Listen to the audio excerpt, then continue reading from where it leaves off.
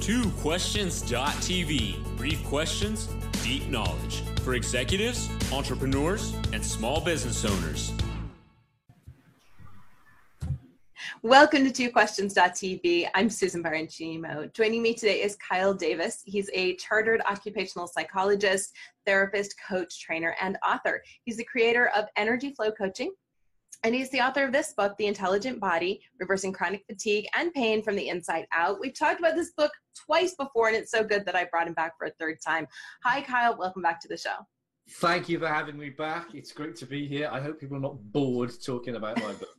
I can't be. It's such a good book, and I keep finding things that I want to ask you about, and there are just such interesting little pockets in this book that I want to dig into. So in previous shows, we've talked about stress you don't know is there. We've talked about how the symptoms of your body show up and are solutions, and we've talked about speaking your truth. Today, I want to talk a little bit about self-actualization, because I think that's deep. I mean, don't you think it is deep, but don't you think that's a lot of what the second half of the book is about? I think all of my work is kind of about that, really, yeah. Yeah, both of our work, really. Yes. You have a chapter in the book that's titled Defining You. And you talk about how the purpose of life is to experience yourself as fully and completely as you can without judgment, limits. And I wanted to ask, why is it so important that we're able to define ourselves? Now, we've got to frame this a little bit, because when I'm talking about us defining ourselves, I'm not talking about us doing that from a mental standpoint where we say, well, this is me, I'm like this, I'm like that, I'm like, whatever. I think people often want to do that, and I think our ego already does that. Our ego kind of looks back into the past and says, this is who I am, this is what I've done, this is what I like, this is what I don't like, and projects that out into the future. I think very often we restrict or limit ourselves. So from my perspective, us defining who we are is done through the body, through the wisdom of the body, through feeling. In my esoteric kind of perspective, I like to believe that we are a flow of consciousness and that we have the capacity to be lots of things. So we don't have to rigidly define ourselves. However, what often happens is that we end up being more of who we're not than who we actually are. And it's not that we have to, as I say, rigidly define who we are, but often what we do is we rigidly define who we're not. And the way we do that is through the ego, looking back at who we've been, but also because we want to fit in. We want to be successful. We want to do the right thing. We want to be the good boy, the good girl. We want to get the job, and all of that kind of stuff. Because we want to be liked and we want to be accepted, we tend to manipulate ourselves and then project this version of who we are. And because that might be fine. But when people experience anything from a health problem through to feeling stuck or lost or confused, then it is a problem. And that's when we need to get that sense of, all right, well, I need to redefine it. In fact, I need to loosen the definition from something which I thought I was, and I need to open up to the idea that actually I'm probably much more than I think I am. So the thing that I often say to my clients is, allow yourself to be curious about who you might be. And that comes again through feeling, because as I've probably said in previous shows, we very often tend to play out patterns over and over again, and we live from that space of the mind, and where we're defining ourselves in that restricted way. But by getting into the body and beginning to feel, it can be quite amazing, because we can often feel quite different than we think we are. Often, we kind of think, oh, this is me, this is what I like. But the wisdom of the body may want to take you down this route rather than down that route. So defining ourselves is important in as much as we need to be opening up to who we might be, and getting away from that idea that we're kind of playing out some role, which is who we're not. Does that make sense? Yeah, well, speaking of playing a role, there's a part in that chapter where you talk about performing, wearing a mask.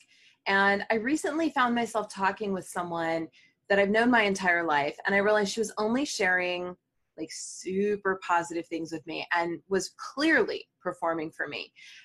I also, in reflecting on that and thinking about how that made me feel so distant from her, I thought also about how I was raised. And I was raised that you should always engage in a certain amount of impression management.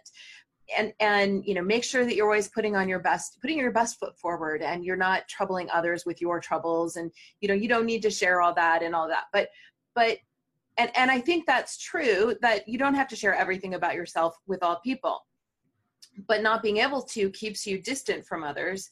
And in the book, you talk about how also this concept of performing scatters your energy externally. So you're never able to truly be your true self. So what's the consequence of that? And perhaps more importantly, how do we stop doing that? Well, I think there's probably two really interesting points there, if I can remember what they are. So the first one is, you said about connecting with others, and there's no doubt that we have to connect with ourselves first. Mm-hmm. And when we do that and we open up, then we connect with others. If we're disconnected from ourselves, we can't connect with others. So that's the first thing. So that's the first reason why it's important. And I think you're right. There is that sense of, well, you don't have to reveal everything. Mm-hmm. But for me, it's down to the motivation behind why you might say something or do something, as opposed to why you might not. And that needs to be guided in order for us to be happy and healthy and all the rest of it.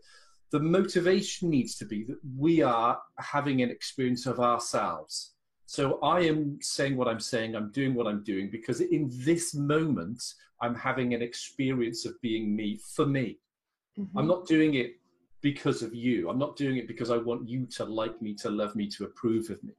As soon as I step over that line and I decide that, right, well, what's important to me is that you like me, and I'm going to behave in a way that tries to create that, that's when I'm deviating from the essence of who I am. And that is when I'll experience problems. So and those problems can be anxiety, depression, a whole host of problems, really. You can feel confused, lost. As I say, there's a spectrum of problems, and that's not going to be the sole cause. It's a piece of a puzzle. But I think that's the crucial thing. Now, how do we stop that? Is, well, if I tell you a quick story. So I had a client recently, and he was a guy, and he'd had a new job, and he was telling me that part of his job was driving a forklift truck. And he said there were some days where he was riddled with anxiety driving this forklift truck, and other days when he's absolutely fine, and he couldn't figure out why. So when I asked him to go back into those memories, the memories of driving the forklift truck when he was riddled with anxiety, his energy was scattered. He was very aware that there were other people in the warehouse, and his sense was, they're looking at me, and I need to impress them at some level. So that's so he's very aware of, he's changing his behavior based upon trying to have other people, think highly of him. As a result of that, his body sends anxiety. In the memories and the times where he didn't have any anxiety, he was very aware that his focus was just on the activity that he was doing. He wasn't even aware whether there was anyone else actually in the warehouse with him. So the way we turn it round is we bring our energy back, and then we operate kind of from the inside out. We operate as a flow, where it's, well, I'm doing whatever I'm doing, and in doing whatever I'm doing, I'm being me. So that's the simplest way, looking at a sort of a short show like this, the simplest way is to bring your attention back to you, inside of you, and imagine that you're flowing out, rather than having that fixation on everyone else around me and what do they think of me. It's exactly the same if you have anyone listening or watching now that has an issue with public speaking. If they think about the anxiety that they have, what they'll be doing inside their mind and body is they'll be aware of, what do other people think of me? So their energy will be out there, almost like a spotlight out there, shining in on what do these people out there think of me, and how do I have to adjust myself to match this ideal that I think they want. Now, as soon as we take that spotlight from out there and turn it round and have it from inside out, well, I'm going to be me. I'm going to present this in the best way for me, and I'm going to help these people by offering something for them. but I'm doing it in a way where I am being me. I'm flowing. And when the spotlight comes from inside to out rather than from outside to in, the anxiety goes through the floor, meaning it's not there anymore. So that's where that notion of performing is useful to kind of to bear in mind on the impact that it might have. It's so interesting, and it's stuck with me, I think, because it's such a prevalent, performing has such a prevalent presence in my life and always has. And so I would imagine that this effort to bring the energy and the awareness back inside takes some practice. Is that reasonable to say? Yeah, no, absolutely. Yeah. Okay. Very interesting. But I think for me, a lot of practice. I think it's interesting because that example you gave is quite common, because people I meet that are spiritual, and if they're into kind of self-help, it's almost like I can't be seen to be in a bad space. I can't be seen to be angry or to be sad or to be fearful. So as a result of that, I'm going to push all that to one side. Now, because if you're in that space, it doesn't mean you have to tell everyone about it. Right. But if you're trying to convey something which is not true, and the motivation behind you conveying that is, I want you to think well of me, or I want you to think that I'm a spiritual or evolved person, or kind of with it, then that's when problems are likely to have to occur. Yeah, and I think that's something that is probably a little bit pervasive in industries like ours, because we're supposed to be the ones with the answers, right? Like heal thyself kind of thing. But we have challenge.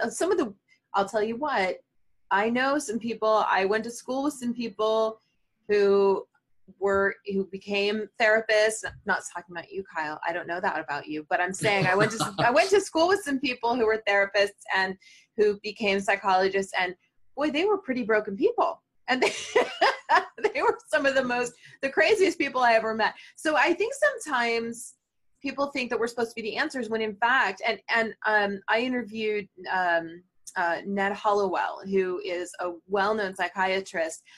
And he wrote this great book about his history and all the things he went through. And I was amazed to read that memoir, because I think the people that we think have the answers, we assume they're deeply ingraining those answers. And in fact, I think sometimes we do, but at the same time, there's a reason we do what we do.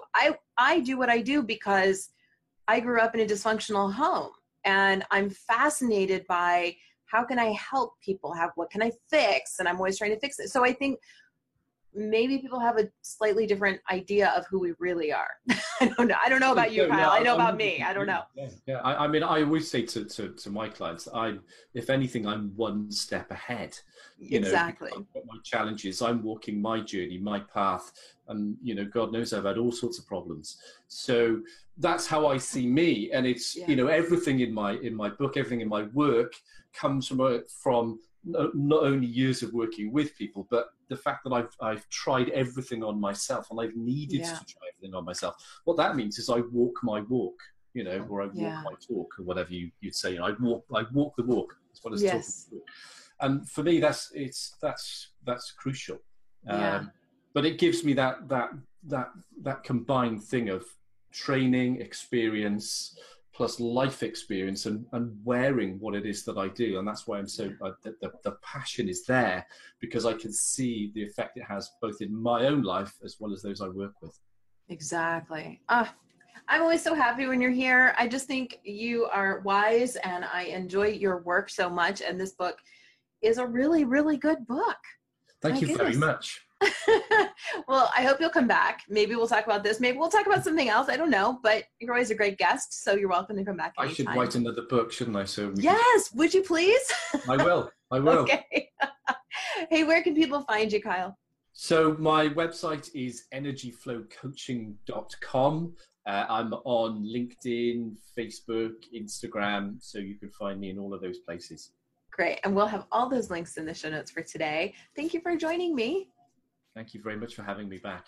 All right, viewers, here's the book. Go get your copy, because this isn't just, I know it says chronic fatigue and pain. That's not, this book is bigger than that. It's a more general topic. I don't have chronic fatigue and pain. I just love this book. I thought it was fantastic. I think everyone should read it. Thanks for watching. We'll see you next time. This has been twoquestions.tv. To subscribe to our YouTube channel, learn more about the show, the guests, and our host, Susan Baroncini Moe, visit us at www.twoquestions.tv.